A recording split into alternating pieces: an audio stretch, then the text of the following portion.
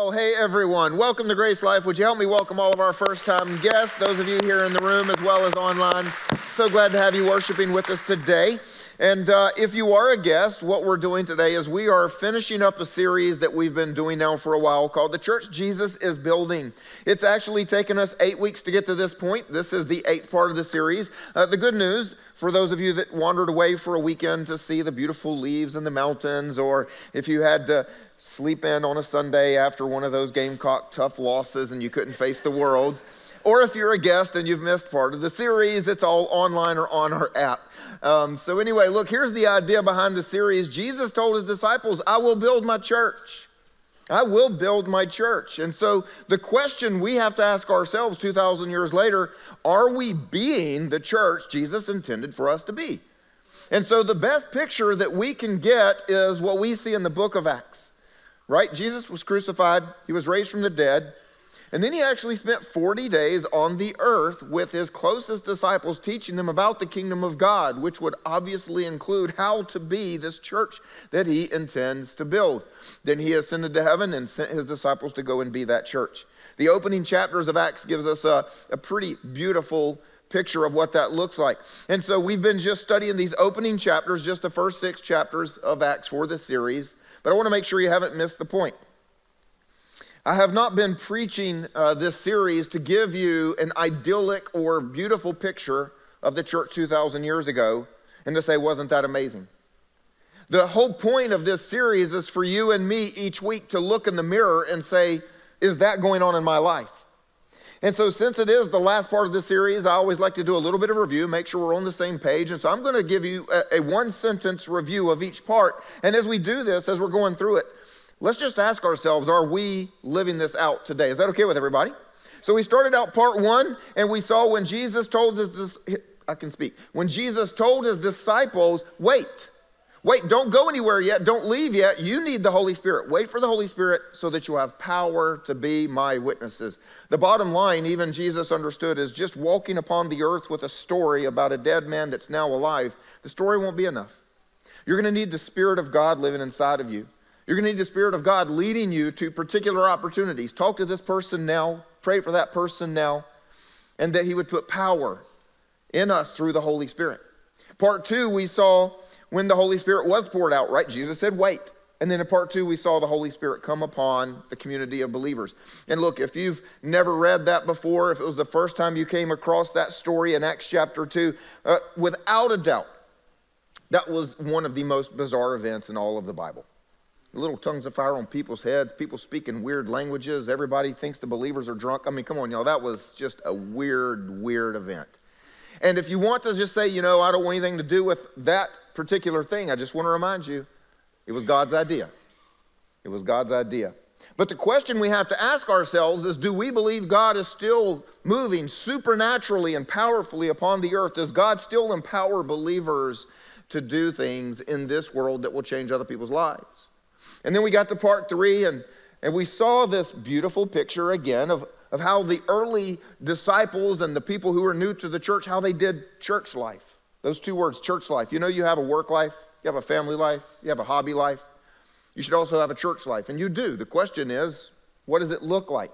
You see, for them 2,000 years ago, those who had been close to Jesus and with Jesus, they had devoted themselves to 5 things. As a community, there were 5 things they were devoted to.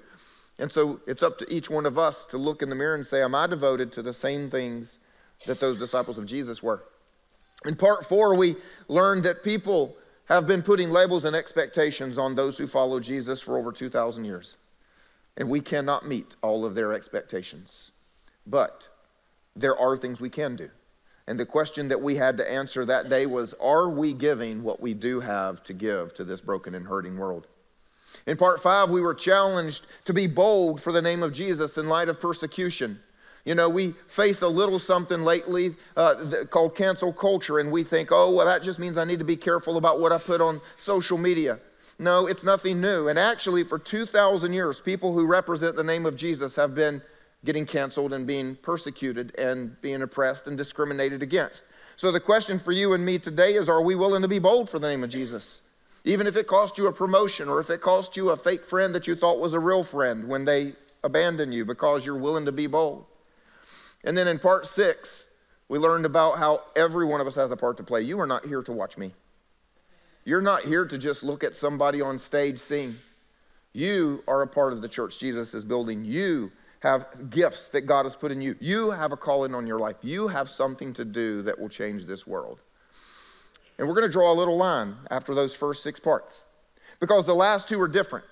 The one that I preached last week and the one I'm going to preach this week are both really warnings. They're warnings to you and me. And you may say, Jimmy, that doesn't sound like fun to end the series on a warning. Why would we do that? Well, because there's a truth that we can't ignore, and I think we need to keep it in front of us right as we wrap up this series, and that is the church Jesus is building will always be the church Satan is attacking. Was 2,000 years ago, and it still is today. The church Jesus is building will always be the church Satan is attacking. And the reason that the church that we see 2,000 years ago, that beautiful picture, and it seems like everything was just ideal, the reason we know it could not have stayed that way, very simple. One fact you can't get around. It was filled with people. I'm glad some of the people understood that was meant to be a little funny. But the church then was filled with people. And with people, we have some issues, right? Matter of fact, has anyone in here ever had a bad experience in church? Maybe you got a little church hurt. Somebody got a little church hurt in them. You know what I'm talking about? What comes to mind? The person who did it.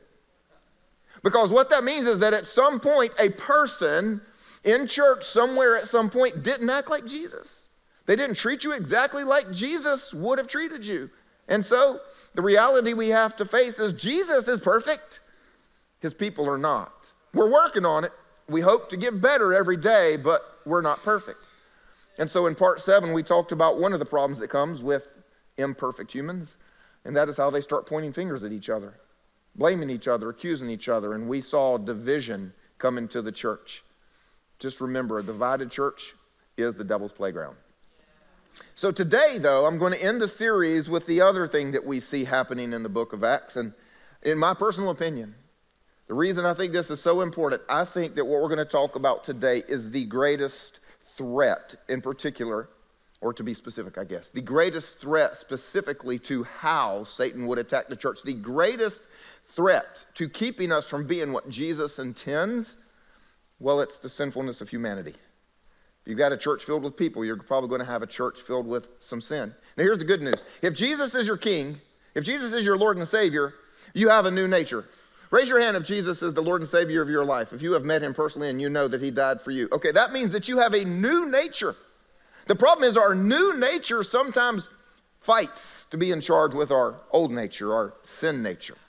And so that's what we see happening even in the book of Acts. That's where we're going to be today.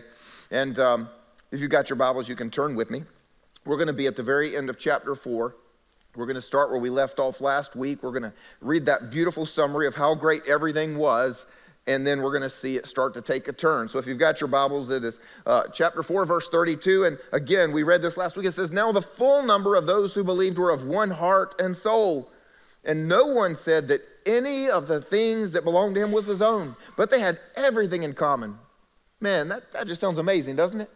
Jump to verse 34. "There was not a needy person among them.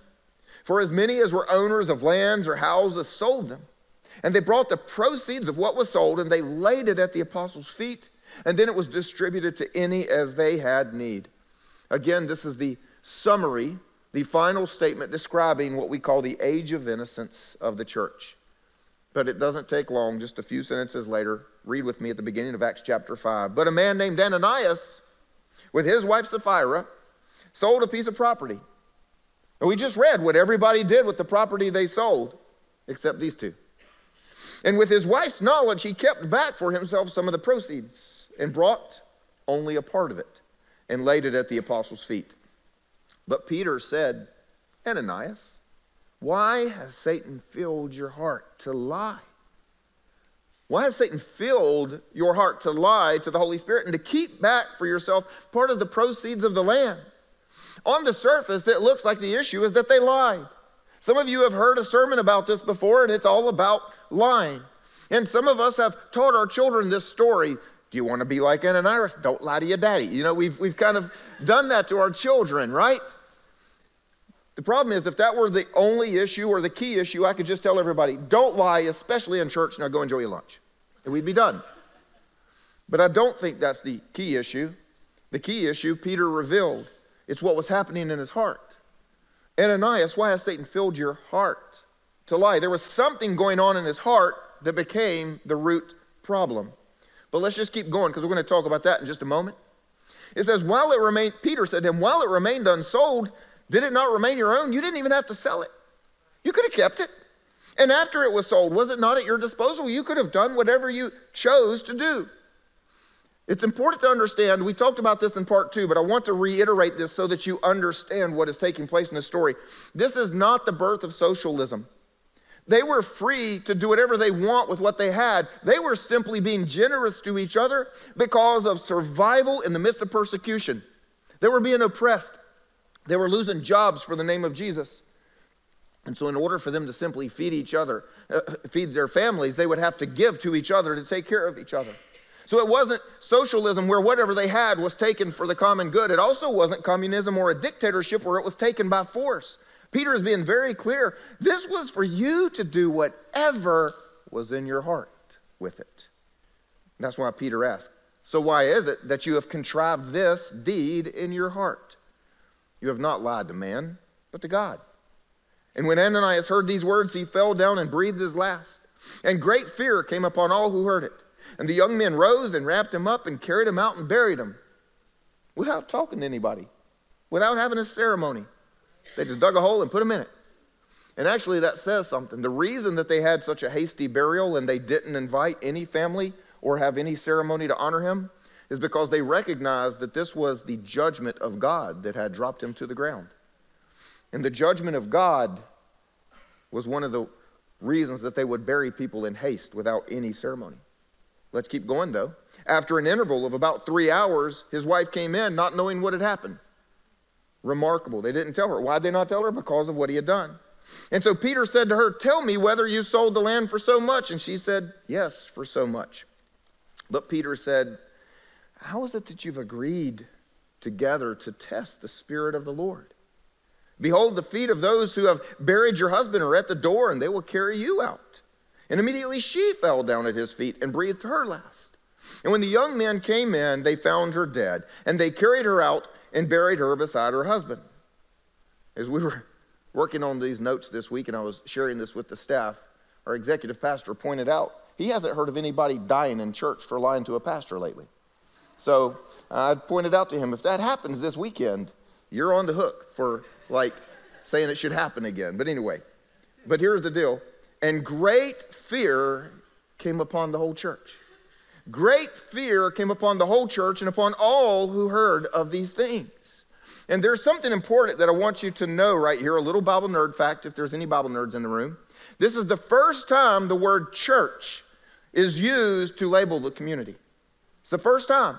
So far up until this point, they've been called the believers because they were believers that this Jesus guy was the risen Messiah. They were believers that Jesus was the Messiah. This is the first time that they are being called the church. Now, let me share with you why that's so important. When we use the word church, we're talking about a building. And over here at GraceLife, we've kind of tried to remind you, this is not a church. This is a warehouse we tried to make pretty enough that you'll come inside of it. People are the church. And the Greek word that is used here for church is the reason we harp on this, because it actually simply means the gathering of God's people. As a community of God's people. It's the gathering of God's people as a community of God's people. So get this. Let me connect the dots for you. Great fear came upon, and now we're going to call them the church. Why? Because the fear that came upon them was a reverent awe and respect for the holiness of God. No longer are they simply identified as people that believe Jesus is alive. They are now being identified as people who have a great respect for the holiness of God. And so they are being called the gathering of God's people as a community who have fear for the holiness of God that also believe in Jesus as the Messiah. They haven't lost that, but something has been added to them as people recognize these are people who live differently because they have fear and respect and reverence for the holiness of God, except for two of them, apparently. And so let's make sure we haven't missed the issue at hand. says Satan had filled Ananias and Sapphira's heart, and the Greek phrase there actually means that they were tempted with desires.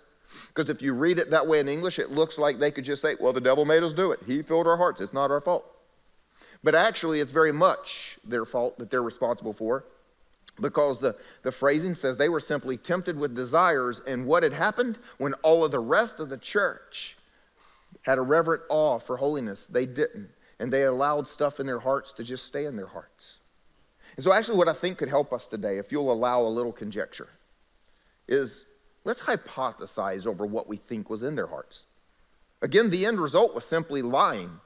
But there was something in their hearts that led them to that point. When Satan tempted them with desires, there were things in their hearts that said, oh yes, that's nice. I think I'll take that. So if we were just to think about what would be there to cause them to act this way, I think one of the first things we could say was in their heart is selfishness. And the reason I say that is because it was clearer in this story. They wanted this for themselves. It says they kept back part of it for themselves. Everybody else was being generous, but they wanted to keep it for themselves. Here's what you need to know. In your heart, there are two opposing forces. One is generosity and one is selfishness. And you will never have a high level of selfishness and a high level of generosity. You can't have that. What has to happen is in order to have a high level of generosity, you have to have a low level of selfishness, where you're not thinking about yourself, you're not putting yourself first, you're not putting your needs first, and you're definitely not putting your wants first, which is what they did.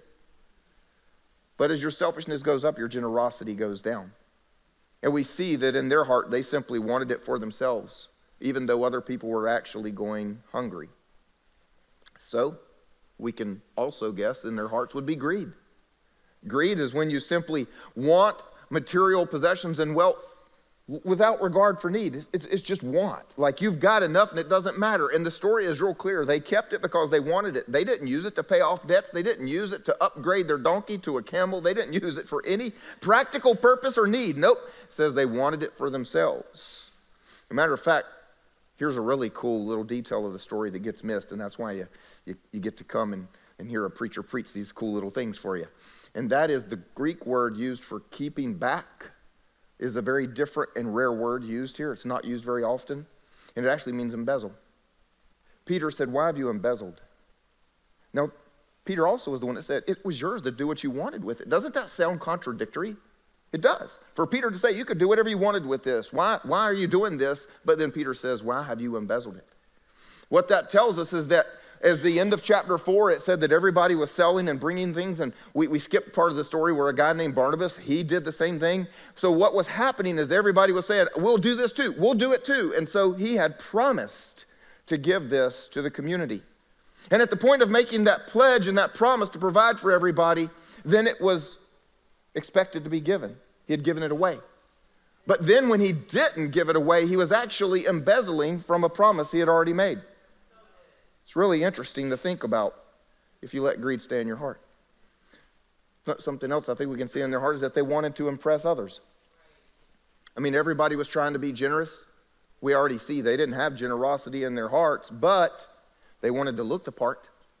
Well, everybody is selling things and giving things, so we'll sell something and we'll look like we're giving it, and we'll just lie about the amount that's there because we want to impress all of the other people in the church. You know, that's a plague in the church today, is where we want to impress each other instead of being honest about where we are. Walk into the building, hey, how you doing today? Oh, I am just great. Do you know how many of us are not just great? Lying through our teeth. With teeth. It's been quite a morning. That's not half the mistake I made in the last service. I'm going to leave it at that. The fourth thing that we see in their hearts is deception. Think about that. They made an intentional plan with time to plan ahead to present a false reality to all of the brothers and sisters in the church together, people whose children are going hungry because they don't have anything, and they had no problem holding their heads high, letting everybody believe something about them that wasn't true. There's something really dark in our hearts when we have no problem letting people around us who know us and care about us and will spend eternity with us believe something that's not true about us. Another thing we can see in their hearts is that they had no respect for authority. If we back up a few sentences, it says that people brought the proceeds, they laid them at the apostles' feet. And it even says Ananias did that. Ananias brought the proceeds and laid it at the apostles' feet. A lot of times when you read the story, since Peter's the only one talking, we think they were just lying to Peter. But apparently they were lying to all of the apostles, or at least many of them that would have been there that day.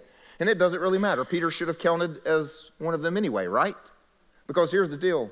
The apostles, including Peter, were the ones who were chosen by Jesus. They were appointed. They were anointed. They were called for this very service. And think about something that they missed here.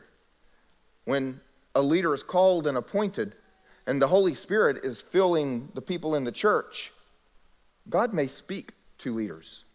And you hope God speaks to leaders because you want God to speak through leaders. Are you with me?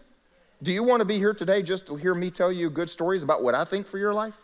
Or do you want me to share with you God's heart for your life? We want God to speak through our leaders, which means we expect God to speak to our leaders. The coolest part of this story, in my opinion, is that Peter knew from the Holy Spirit that Ananias was lying. Did you notice? There were no facts involved, but Peter simply, as soon as he brought the money and he laid it down, Peter looked at him and said, "Why has Satan filled your heart to lie?" Because he knew from the Holy Spirit. And they had no respect for godly authority in their lives, and they treated them just like everyone else, that they had no regard for lying and deceiving. But I think maybe the worst one is they had no fear of God. Think about that. They had no fear of God. They knew what they were doing was wrong. I mean, if you've ever read the Bible, maybe you've gotten into it. You're like, hey, I'll read the Bible for the first time. And you get somewhere about this far in and you go, man, I never knew that was in there. I've been doing that wrong. God, I'm sorry.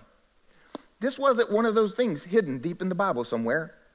This is the 10 Commandments. This is child's play. We teach this in our nursery. Don't lie. Do not lie. I mean, come on. They had no excuse. One of the most basic things, when God says, look, let's just start with 10. 10 things that would offend my holiness. Don't lie. I mean, come on. And they didn't care that was one of the most basic things to offend God's nature. And they clearly didn't fear that God might actually do something about it. So look, we'll just stop there with the conjecture of what's in their hearts because it's not our place to judge another's heart. What I was trying to do is make this practical for us today to realize this is not just one little, oops, they kept money and lied. There were things deep-seated in their heart that they never confronted, they never challenged, they never did anything about. And not only did it cost them their holiness and wreck the beauty of the church, it cost them their very lives. What you and I need to understand today is that none of us are perfectly holy. But we're still responsible for what's in our hearts. And we are still responsible for what we do because of what's in our hearts. And so the question that you and I need to answer today is, what are we to do? What are we to do if we want to deal with the sinfulness of our hearts and yet be the church Jesus is building? What are we to do? Thanks for asking. Proverbs 4:23. One of the first verses I ever learned and memorized, one of the first that you should memorize if you have not yet, and one of the first you should ever teach your children. Above all else, guard your heart. Above all else. You've got a security system with cameras on your house. You've got a little Ring doorbell. You can sit at your office and watch who's on your porch. You guard your porch. You've got your car inside the garage with the door closed behind it because you guard the car. We got a whole thing called helicopter parents because we guard our children to such a degree.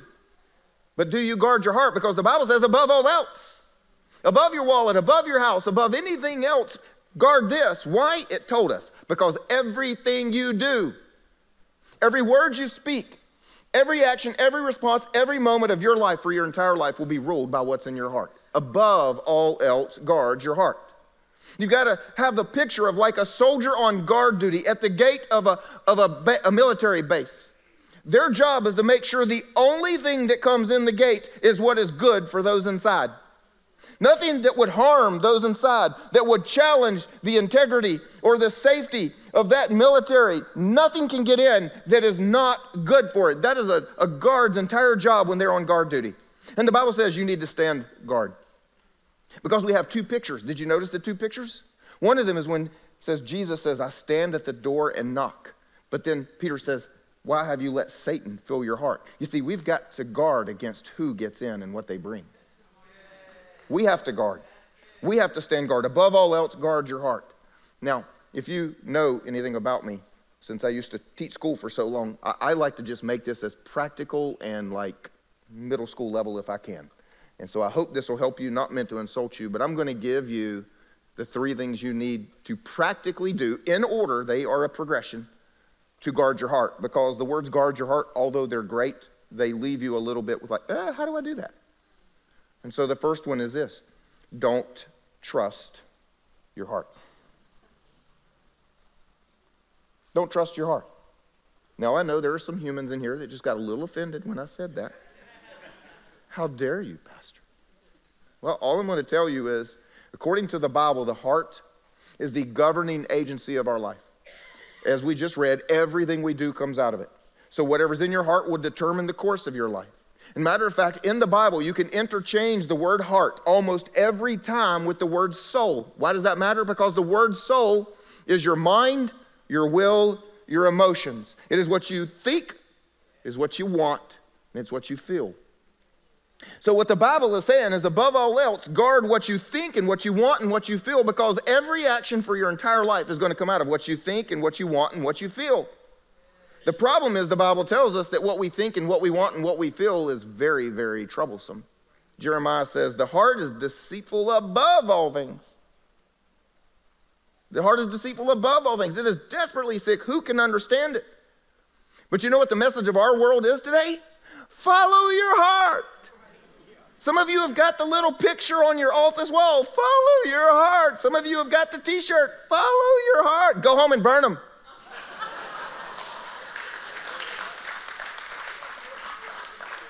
And I'm going to tell you why.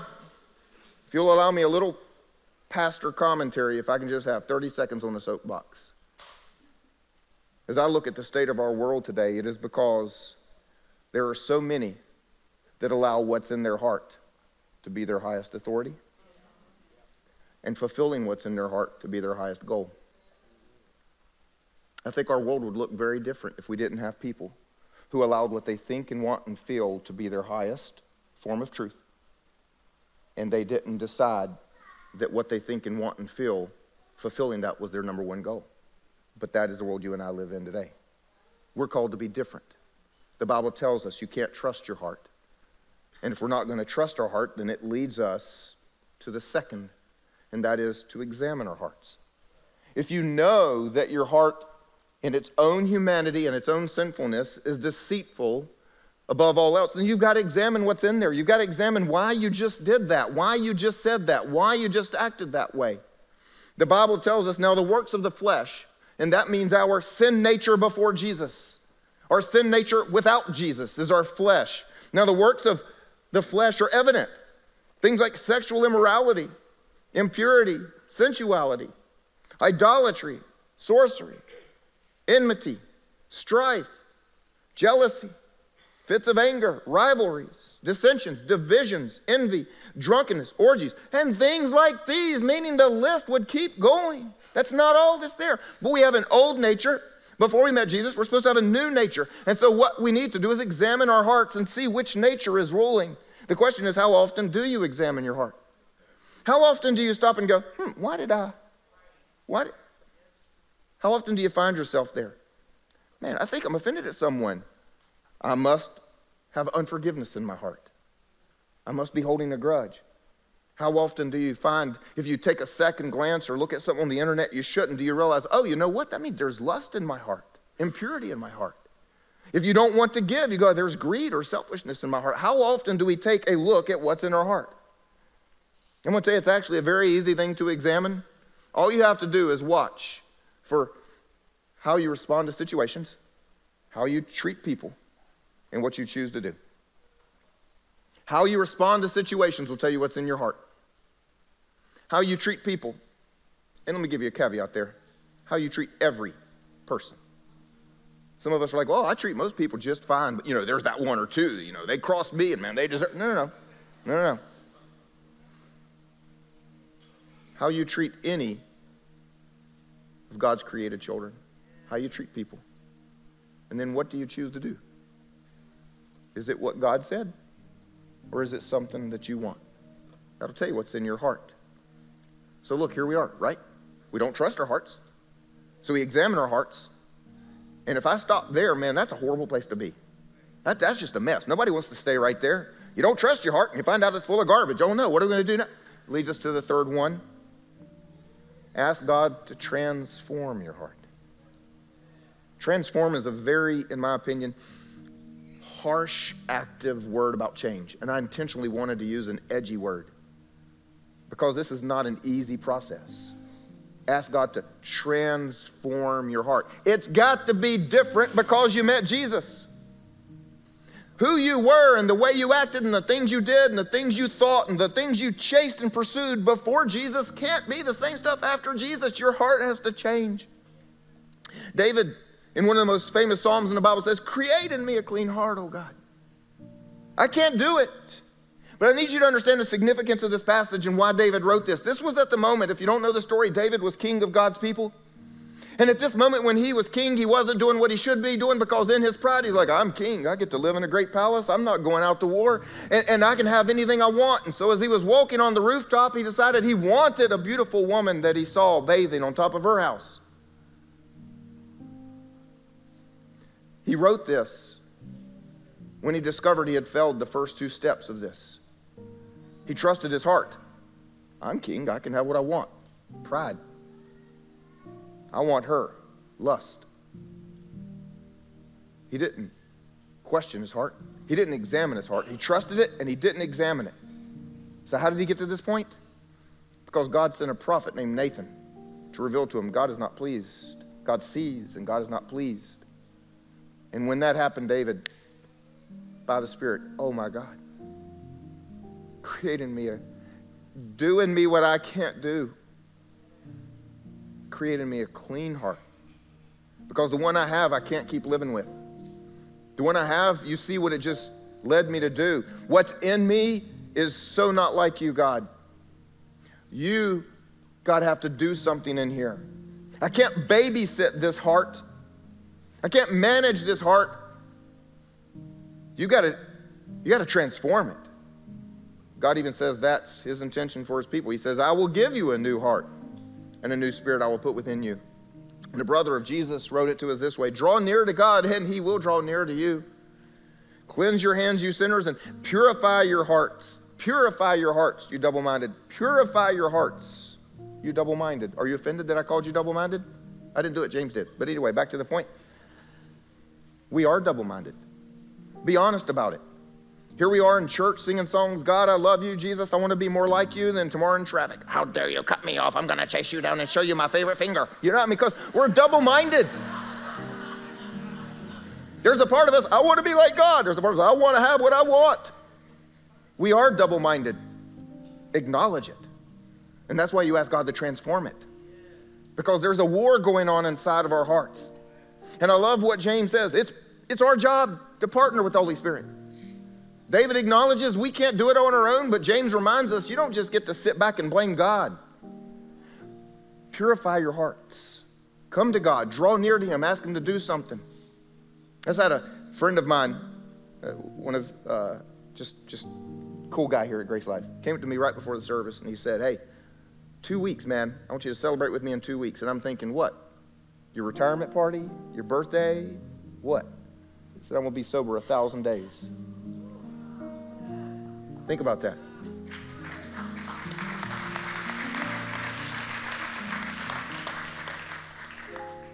I said, man, I'm so proud of you. He said, don't be proud of me. I said, I am proud of you because you partnered with the Holy Spirit. There are a lot of people that have been convicted for doing the things you used to do, but you did something about it. And he did. Came to this church about that long ago and got radically saved. I mean, different person saved. You see, we should be different in here because we've met Jesus. So I'm going to leave you today with a challenge, if the message hasn't been challenging enough. The challenge is, I think, huge. The church Jesus is building can only be full of one thing. And we saw two pictures. We saw where it said after they had prayed, they were all filled with the Holy Spirit. But then we also saw the other picture where Peter says, why has Satan filled your heart?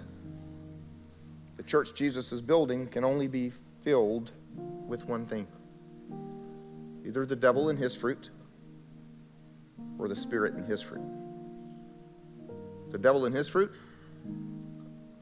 lust, greed, idolatry, anger, impurity, jealousy. Enough of that garbage. But on the other hand, the Bible gives us a beautiful picture of the Holy Spirit and his fruit. Love, joy, peace. Are you thinking about us? Are you thinking about this? Patience, kindness, goodness, faithfulness, gentleness, self-control. You see, the church Jesus is building will be full of whatever we're full of, because we are the church. Amen? Let me pray for us. God, we thank you that your mercy is so incredible. Yes, we have a sin nature that has tried to rule our world and dominate it, and it did before we met you. And it's a fight in our hearts every day of our lives. But your mercy is so good that you allow us to keep coming back to you and saying, God, I'm sorry. So today, right now, God, we come to you and say, we're sorry for the things that have been in our hearts, that have ruled and reigned unconfronted and unchallenged. But we ask you, God, just as David did, will you come and do what only you can do? Will you create in me a clean heart? Will you create in me a clean heart that looks more like you? If you just stay in a place of prayer, I want to speak to those who have yet to make Jesus their King. Again, really the whole theme of this message is that the human heart, well, it's sick and it's sinful and it doesn't look like God. As a result of that, every single one of us at some point has done something that has offended God, separated us from him. The Bible calls it sin. The good news is that God loves you so much he didn't want to leave you separated from him or having to pay for your own sins. That's why he sent Jesus. Jesus is his son, God in the flesh, who lived a perfect life upon the earth, so that when he was crucified as an innocent man on the cross, as his blood was shed and his body was broken, it can then pay the penalty for our sins, yours and mine, because he had none of his own.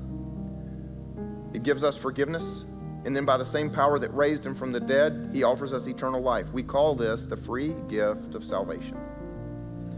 But just like any other gift, it's a gift you have to receive.